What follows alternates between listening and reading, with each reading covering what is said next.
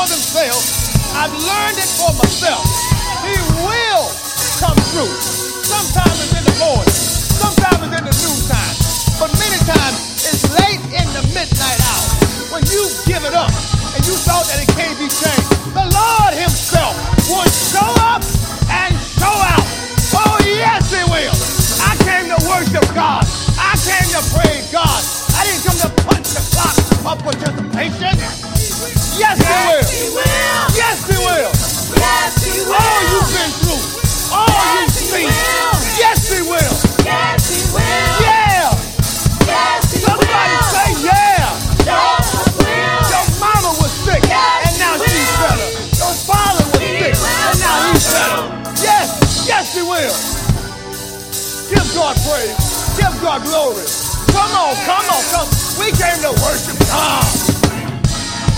This ain't a prelude until the football game come on.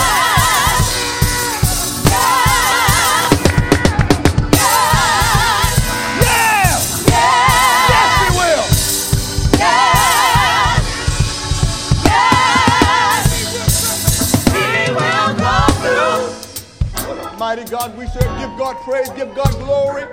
For all you who are online, you can worship right where you are because he has come through. We make the sacrifice to show up because he's come through. Worship always involves a price. It's not convenient sometimes to come to church. There's other things to do. Crazy Christians say, we resting up for Monday. Who promised you a Monday?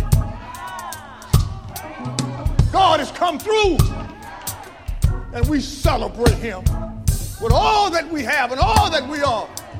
Oh, yes, he will. Oh, yes, he has. Do we have a witness up in here? Yeah.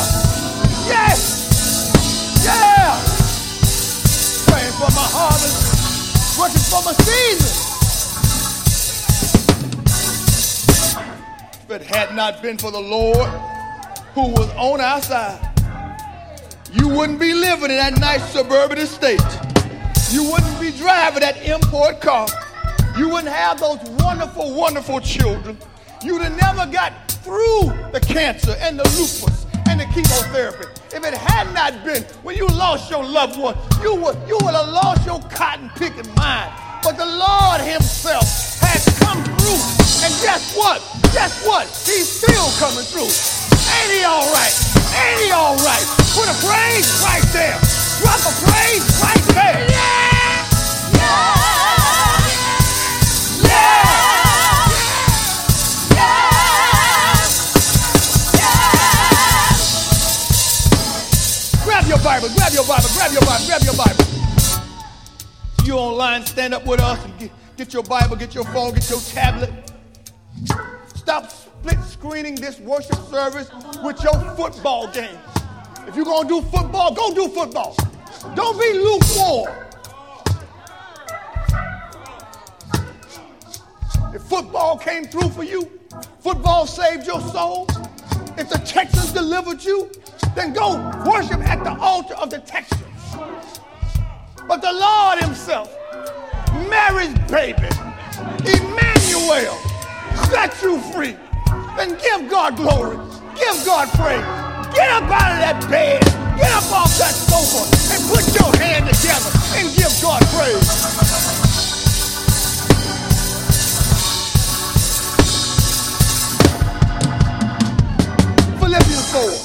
Philippians 4. I won't hold you long because you can't take much. Philippians 4. Beginning at verse 20. Philippians 4, verse 20. Read from the New American Standard Version. Now to our God and Father be the glory forever and ever. Amen. Greet every saint in Christ Jesus. The brethren who are with me greet you. All the saints greet you, especially those of Caesar's household. The grace of the Lord Jesus Christ be with your spirit. I want to preach this morning. I want to tag with the title, I'm ending on a high note. Let's pray together. Father, in the name of Jesus, it is purely by your sovereignty that we stand here today. You've been good to us. And we've made so many excuses. We have a clandestine approach to worship, that we mimic what others do. And we always take the path of least resistance and least sacrifice. Because God, in our core, we are selfish people. And we think you understand, but you don't understand. Thank you for forgiveness. Thank you for your presence. Thank you for all these saints that have gathered here today, Lord, who came with a made-up mind to worship. Father, I pray as always you would anoint me at this strategic hour, that I may preach your word with power, and the blind may see, and the lame may walk, and the deaf may hear, and the saved may live like the saved. Have your way, Lord. In the incomparable name of Jesus Christ, I pray. Amen and amen. May be seated in the presence of the Lord. I'm ending on a high note.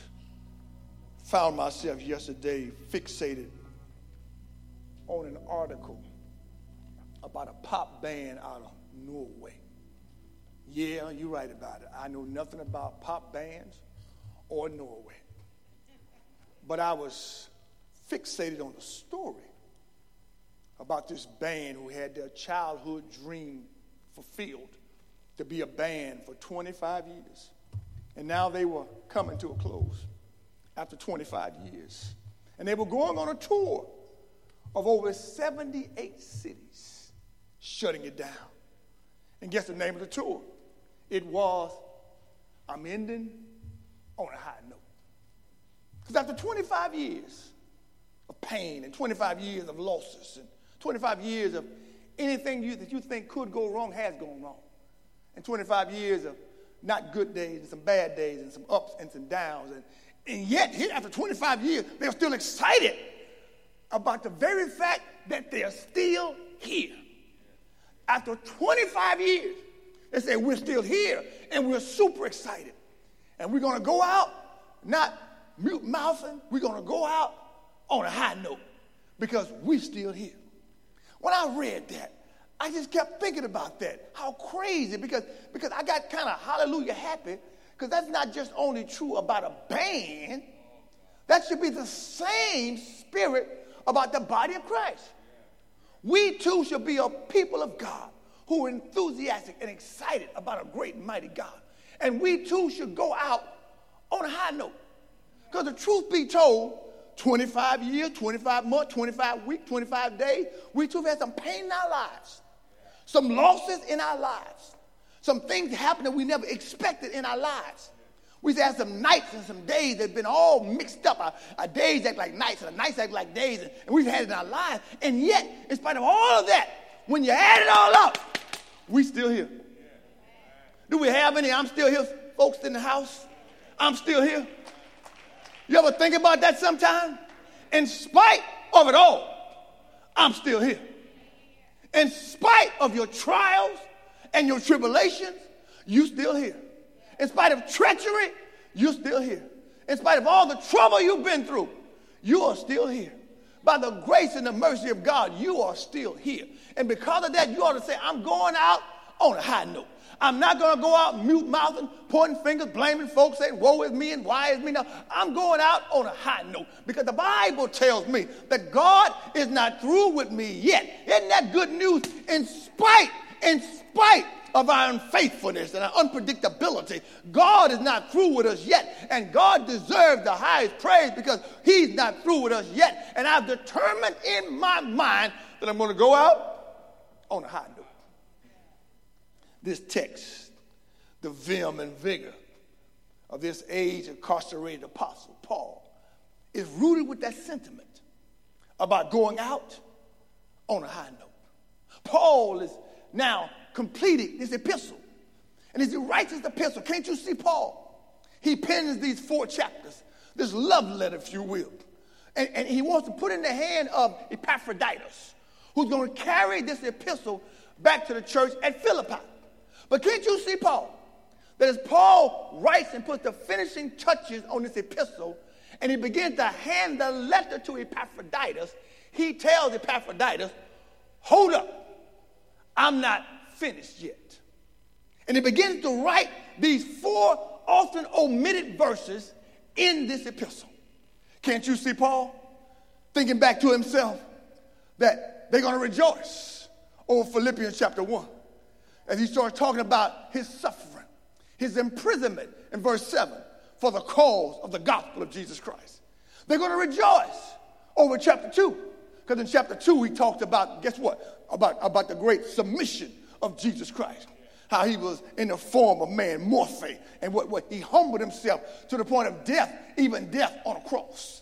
In chapter 3 of Philippians, they're going to rejoice because Paul started talking about his own salvation. Paul started saying, I used to be a Hebrew of the Hebrews from the tribe of Benjamin. I was Phi Beta Kappa. I was somebody in something. According to the law, I was blameless. But then I met Jesus Christ. I met him on that road, and now I've never been the same. And all that stuff that I was before means nothing. It's just dung because nothing can compare to the greatness and the grandeur of Jesus Christ. They're going to rejoice in chapter 4 when Paul says, guess what? Now I have sanctified. I've matured. Because Paul says what? I have learned to be content in whatever circumstance I am in. I've learned to live with a lot and I've learned to live with nothing. He's saying, guess what? I've learned this lesson. But Paul doesn't want to make sure that their rejoicing runs out.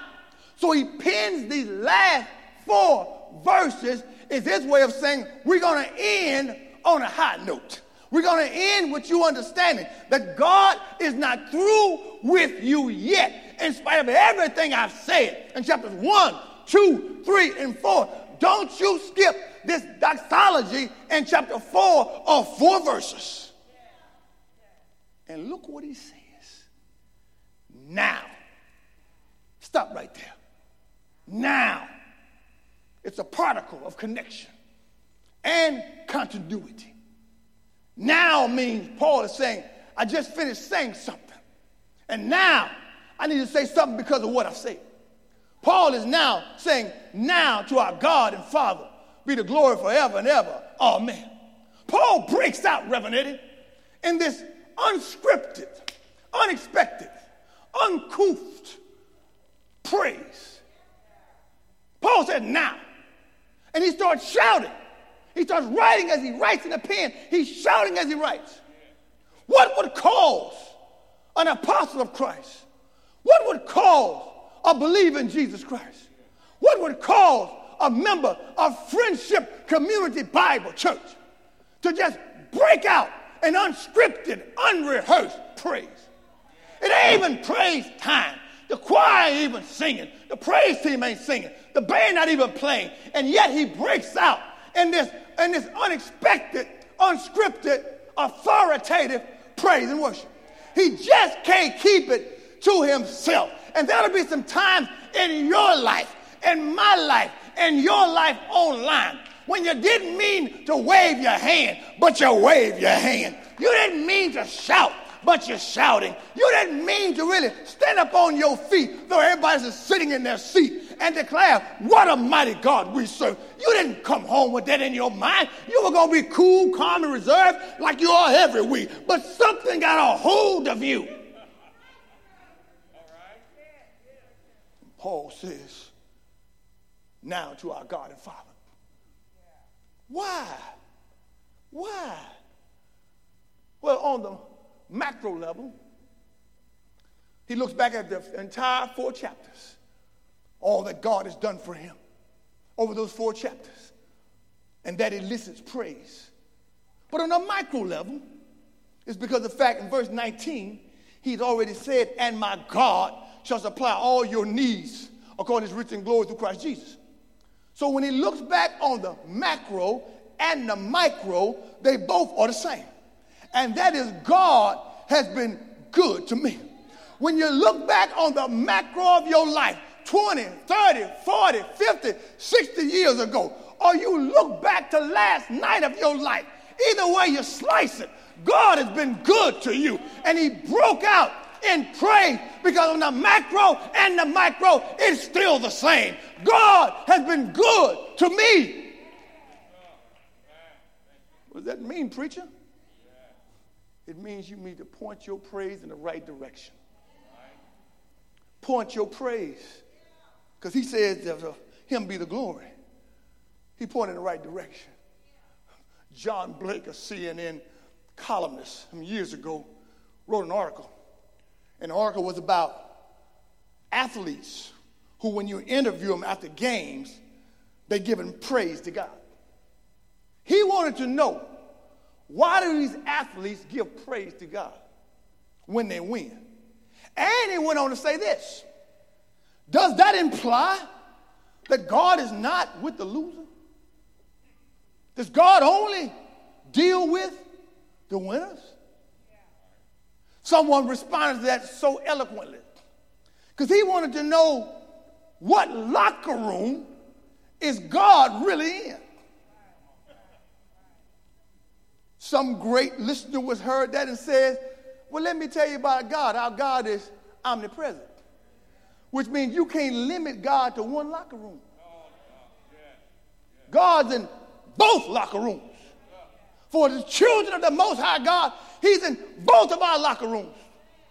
That when we win, he is our mighty warrior, a fortress mighty in battle.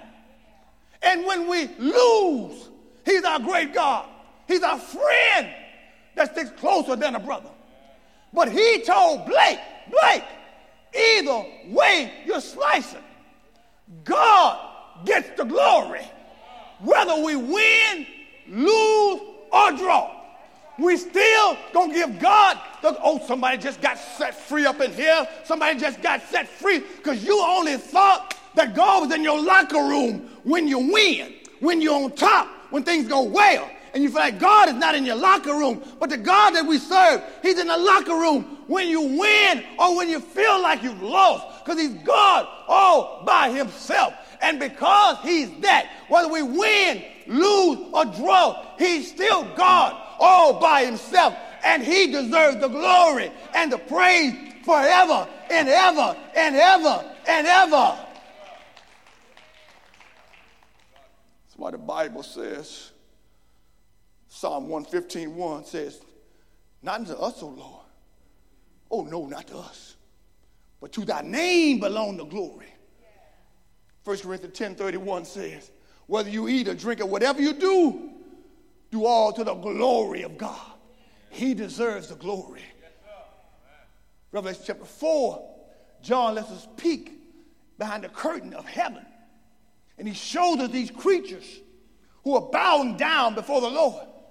And they're giving him glory. And then there are these 24 elders with crowns, the Bible says. And they cast their crowns at his feet. And they cast their crowns. And then they heist to him, Reverend Eddie, because then they start saying, to him that sits on the throne be honor, power, glory, dominion forever and ever and ever. Either way you slice it, God deserves the glory and the praise forever and ever and ever. Oh, what a mighty God we serve. Give God praise, give God glory up in here.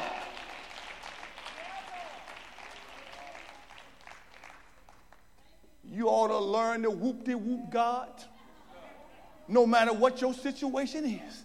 God deserves the glory. If you're on the mountain or you're in the valley, he deserves the glory.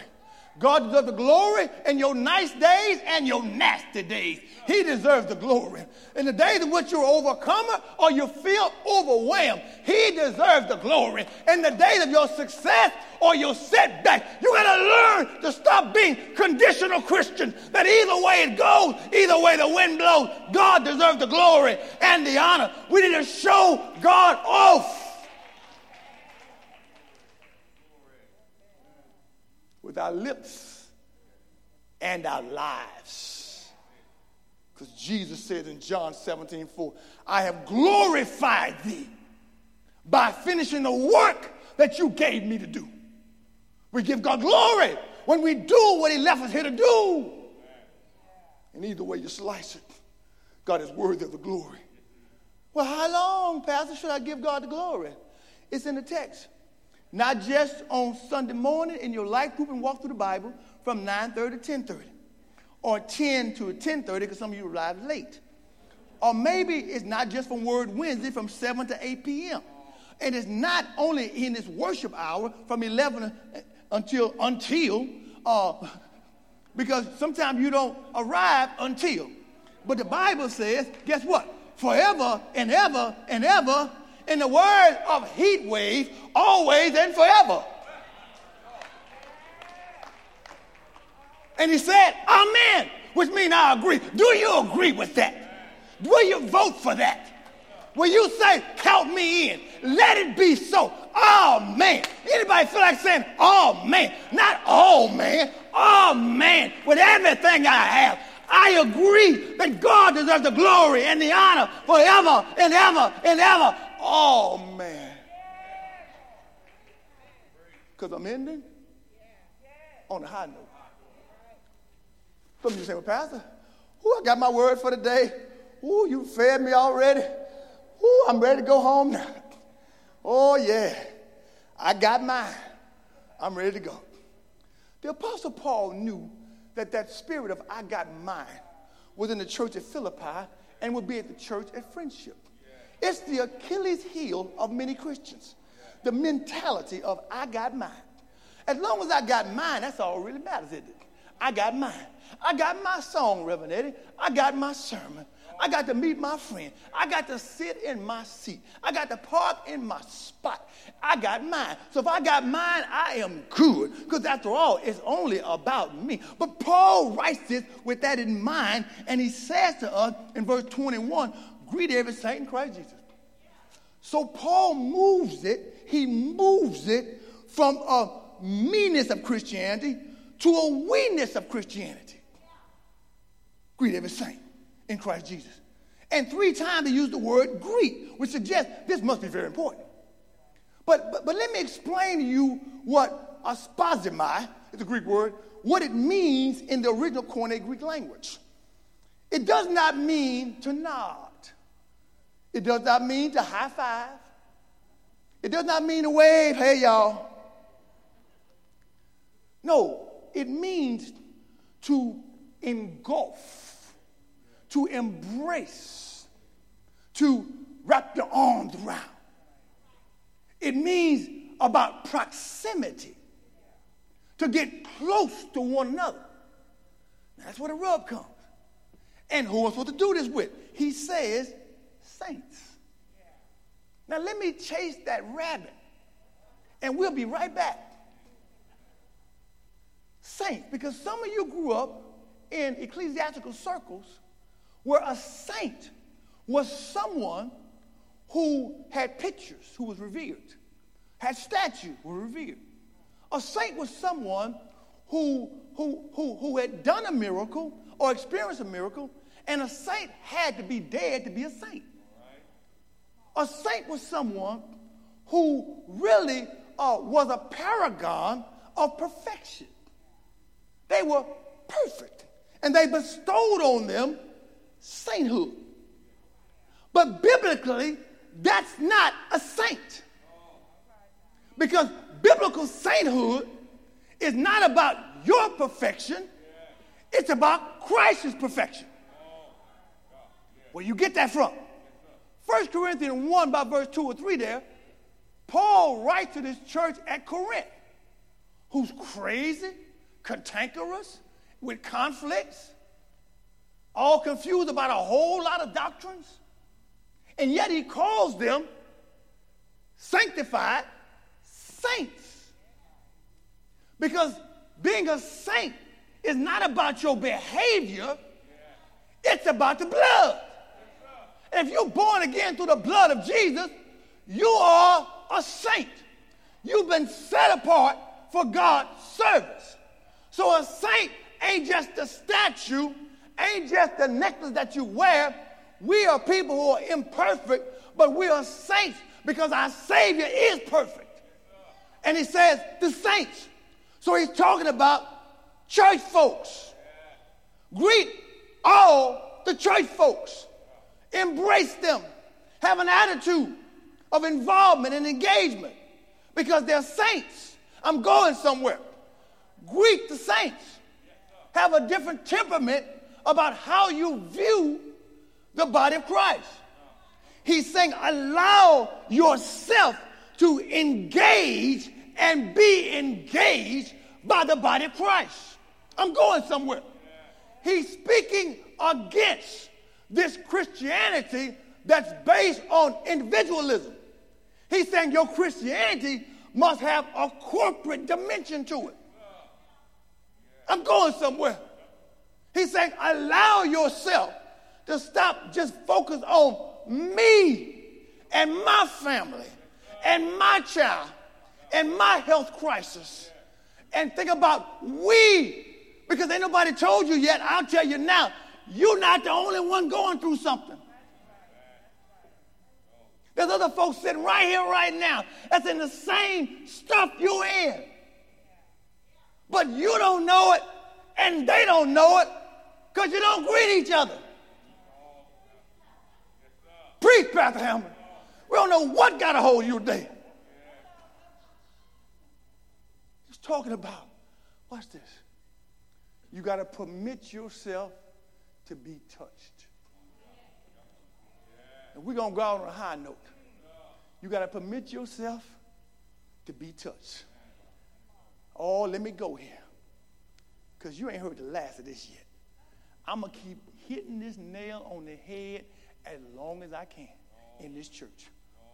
Permit yourself to be touched. If you've ever been to Jamaica or you know someone that's been to Jamaica, it's a wonderful place. And you had to hear some place called Dunn's River Falls. Dunn's River Falls is this place, this favorite tourist attraction. The waterfall is like 180 feet high, 600 feet wide, long. It's amazing. Cold, frigid water, high, and crazy people like myself spent over an hour climbing Dunn's River Fall. Crazy. I said, I'll never, ever, ever, ever do that again. I'll take a picture by it. Oh, yes, I will. But I ain't doing that again. Over an hour to get to the top. Crazy. But here's the conundrum, Elder Jones, for Dunn's River Fall. That you can't get to the top unless you hold hands. In order to go there, they make you hold hands with folks who you've never seen. Some of their languages and dialects you've never heard before. And yet for you to get to the top, you got to hold hands because the rocks are hard and the water is cold and the pathway is slippery. And they kept saying, you got to hold hands. You got to touch somebody because you just can't make it by yourself. You can't get to the top by yourself unless you let somebody touch you and you touch somebody else. Otherwise, you're wasting your time. I came to tell somebody today that ain't just true about our river fall. It's true about us also as the people of the Most High God, is that we must learn that we can never get to the top in your house or the top in this house unless we learn to touch somebody and let somebody touch us, because the way is too hard, it's too steep, it's too dangerous, and we just can't make it. Oh, I have a witness up in here who has learned that we just can't make it by ourselves. We got to touch somebody and allow ourselves to be touched back. But that's the triumph. That's the tragedy of the local church. We don't want nobody to touch us. We want to throw out theological truth. But guess what? We don't want to touch anybody who we threw it to. You must learn to let people touch you, feel you, and see you. We got to lose this protocol of pretension that says, I'm okay just because I'm dressed up and you dressed up. It don't mean we okay. It could mean we hide some stuff. And the Bible is telling us today that the body of Christ, we must be willing to open our lives, to be vulnerable, to let the body of Christ be the body of Christ. Is that not the genius of Acts 2, the early church. That early church was touchy-feely. If anybody needed prayer, they prayed with them. Anybody needed bread, they gave them bread. Anybody to sit and talk with them, they sat and talked with them. And they were touchy-feely. And in verse 43 of Acts 2, the Bible said that there was an awe, the presence of God, that when they touched each other, when they did life together, God showed up and showed out. Because they touched one another. And when they touched one another, God touched them. Could it be that God is waiting to set this house on fire, waiting to set your house on fire, waiting to liberate you, what you've been praying for, hoping for? God wants to touch you and set the captives free, but you won't let anybody touch you. And God blessed them when they touch one another. And he still does that today.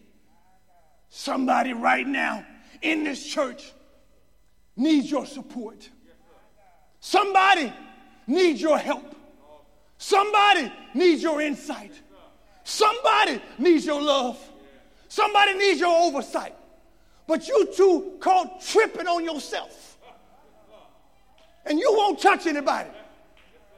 You wave, you smile, you'll say these platitudinal statements like, I'm going to pray for you. You ain't going to pray for them. Not with intentionality. And we've learned to do church from a distance. Some of you online. You're online not because of your health, because you'd rather be online than be with the people of God. Because you don't think you need to be touched. But God doesn't let you just deal with him without dealing with his people. Oh, Pastor Hamilton, you lost your mind. You don't know how many churches I've been in. You don't know what I've been through. You don't know what I see. All that kumbaya stuff, Pastor, you don't understand. You don't know. I tried that. I tried doing life. I tried being around some folks. I tried. Oh, yes, I did, Pastor. I found it in the Bible, and I tried what you said. And yet, Pastor, I want to tell you that guess what? It's some messy folks in the church. Say amen.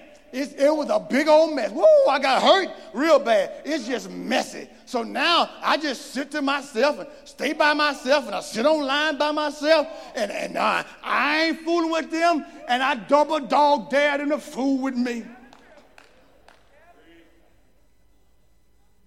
Because they just messy.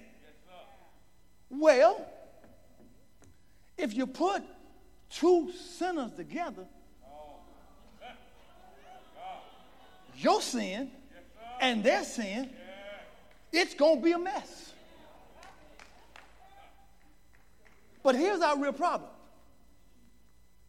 You see no higher value in relationships but your own personal satisfaction. Because it hurts you, it offends you, it stretches you, you don't see a need for it. Because all you see relationships for is really what they can do for you. But I've learned that God is able to take a mess and a messy relationship and mature you. Oh, I have a witness up in here. See, you think the relationship about you, but even that messy relationship, God still wants the glory and the honor and the praise in the messy relationship. It ain't about you. It's about God. Oh, I can't do that, Pastor Hammond. Yes, you can. Paul said in 4:13, I can do all things through Christ who strengthens me. Oh, yes, you can. You don't want to. You don't want to. Oh, yes, we can. God is able to take you and deal with somebody who hurt you and teach you to love them. God is able to take you with somebody who embarrassed you and teach you how to check your own ego. God will let someone who betrayed you badly and deeply, and God will use you to bless them and be a part of their lives. I'm telling you, God matures us through messy relationships. It's through the mess of the relationship that God makes us better. You don't see the sovereignty of God in the sinfulness of people. You must see God is at work. He allowed that man to come your way. He allowed that woman to come your way. He allowed that member to actually dial your number because he want to do something not just with them, but with you. So God is saying today, you got to touch somebody. Touch somebody. I watch you at greeting time sometime, and you only greet the same people that you always sit by. You greet the same people who roll to church with you. You already know them. There's a lot of new members in this church. When are you going to greet them? When are you going to talk to them? You got to give her hospitality. Why you invite anybody over? You going out to eat after church. Why can't anybody go with you out to eat after church? You the only one got money for Papa Do's? You're in a life group. Many of you don't like life group because it's too close to you. So we like biblical exposition. And we can just hide behind the text and parse verbs and talk about the actual historical context of what it means and parallel verbs and parallel nouns. But we don't parallel lives. This church to be great. And I ain't talking about just a membership. I ain't talking about the roll. I ain't talking about the tithe and the offering. I'm talking about a great church that generally loves one another and cares for one another and bears with one another. Got to touch somebody. Got to touch somebody, Reverend Eddie. Got to touch somebody, choir. Got to touch somebody in the sound team. Got to touch somebody, Clarice. Got to touch somebody. And let somebody touch you. Pastor, I can't do that. And I like what he says. Greet every saint. You know what that means in his book? In chapter 4, verse 2, there were two sisters, Udoa and Syntyche, who couldn't get along. And that means even greet them and their people. Those that sided with them, greet them too. That we don't skip nobody. Everybody matters to God, and everybody should matter to us here at Friendship. That's why I say all the time, we're a family. And I know your family messed up like my family messed up too, and yet God takes the mess of our families and get the glory and the honor in his local church. You got to stop demanding of people what God didn't even demand of you.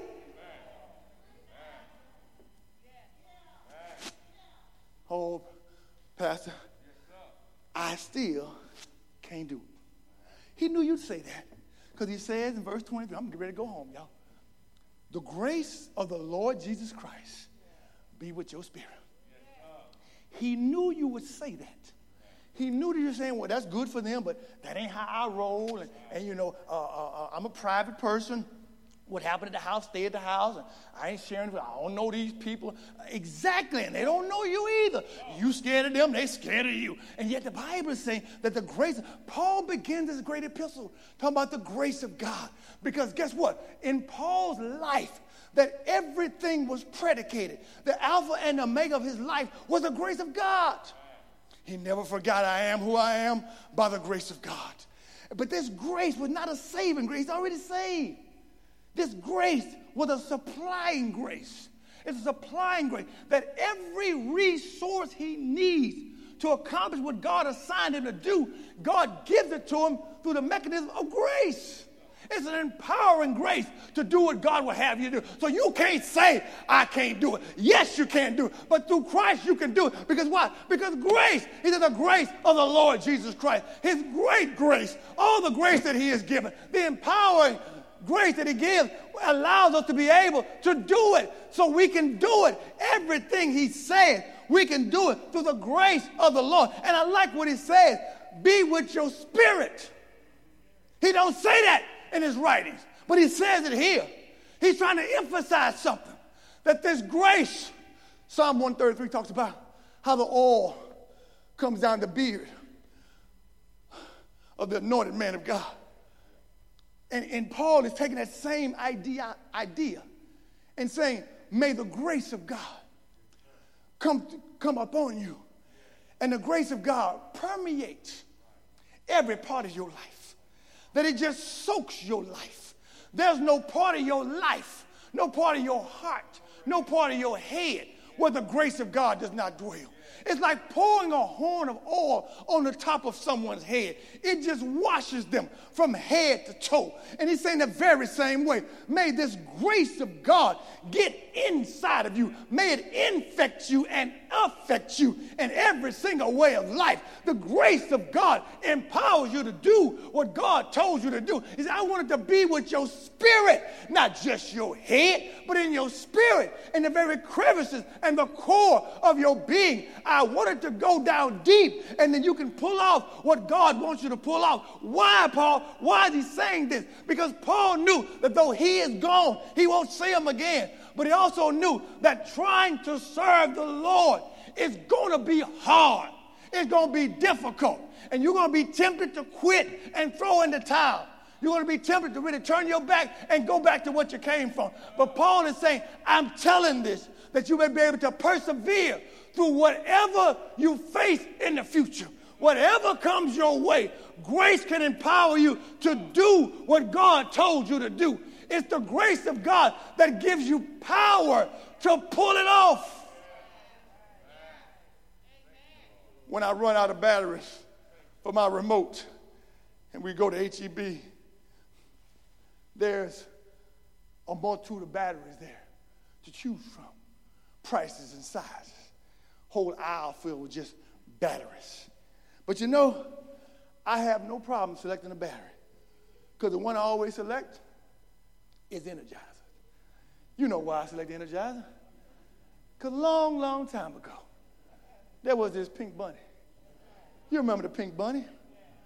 And the bunny was so amazing that the bunny was, no matter what was going on, whether it was storming, whether it was raining, whether it was a hot, arid desert, if things were falling from the sky, you kept seeing the pink Energizer bunny showing up and beating that drum, and beating that drum, and beating that drum, and beating that drum, and beating that drum, and things were falling. It was hot, it was raining, it was storming, and he beat that drum and beat that drum and turn around and turn. But no matter what happened that way, there was nothing that could stop that Energizer bunny from beating that drum, beating that drum. In fact, they had a little motto. He said, and the Energizer bunny keeps going and going and going and going. That ain't just true about a bunny. It ought to be true about every born-again believer in this house, because in this life, it's going to rain. In this life, it's going to be desert. In this life, stuff going to fall from the sky. But I want to encourage your heart today. Keep beating the drum of obedience, beating the drum of faith, beating the drum of worship. Keep on beating your drum. Anybody got a drum up in here? Then beat your drum and finish on a high note. I'm beating my drum, and nothing will stop the work of God in this house or in your house if you keep on beating the drum of faith. What a mighty God we serve, that you may be able to end on a high note. Any high note folks in the house, give God praise, give God glory as we end on a high note, because we gonna be all right. I read my Bible, and I discovered that guess what? We found that guess what? Joseph ended on a high note, because he says in Genesis 50, when you leave Egypt, take my bones with you. That was a high note. I read my Bible, and Joshua ended on a high note, because guess what? In chapter 24, he said, as for me and my house, we're going to serve the Lord. That's a high note. I read my Bible, and Naomi in Ruth chapter 4 ended on a high note, because there she is holding this baby boy named Obed. Obed, she had lost her son, she had lost her husband, she had nobody and nothing, and yet she's got this baby, because God always ends it on a high note. I read my Bible, and in Malachi, it said in Malachi chapter 4, and guess what? That God is going to send Elijah. And when Elijah comes, He's going to reconcile sons to the fathers and fathers to the son. It ends on a high note. I read Acts chapter 7, and Stephen was being stoned. Wasn't he stoned? They were stoning Stephen to death for preaching about the gospel of Jesus Christ. And yet the Bible says that the Lord stood up in heaven, and he said, guess what? Guess what? Father, do not hold this to their account. And he died after a stoning, but he ended on a high note. You read your Bible lately because the Bible says that we have a Savior named Jesus Christ. And didn't he end on a high note? They whipped him all night long. They beat him, put a crown of thorns on his head, and they pierced him in the side.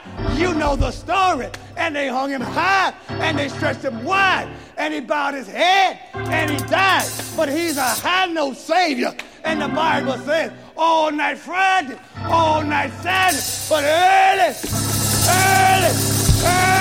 Sunday morning, he got up with all power in heaven and earth. And that's a high note. Give God a high note praise. What a mighty God we serve. Ain't he all right? Ain't he all right? Give God praise. I'm ending on a high note. What a mighty God we serve. Thank the Lord for Jesus. Thank the Lord for grace. Thank the Lord for one more day. What a mighty God we serve. I'm through preaching, y'all. I just need to praise for a minute. Had a tough week, a tough 2 weeks, but I'm still here. Had some tough times, gonna have some more, but I'm still here. And I just came to tell somebody on my way back home that I gotta praise, and I gotta get it out. I gotta praise,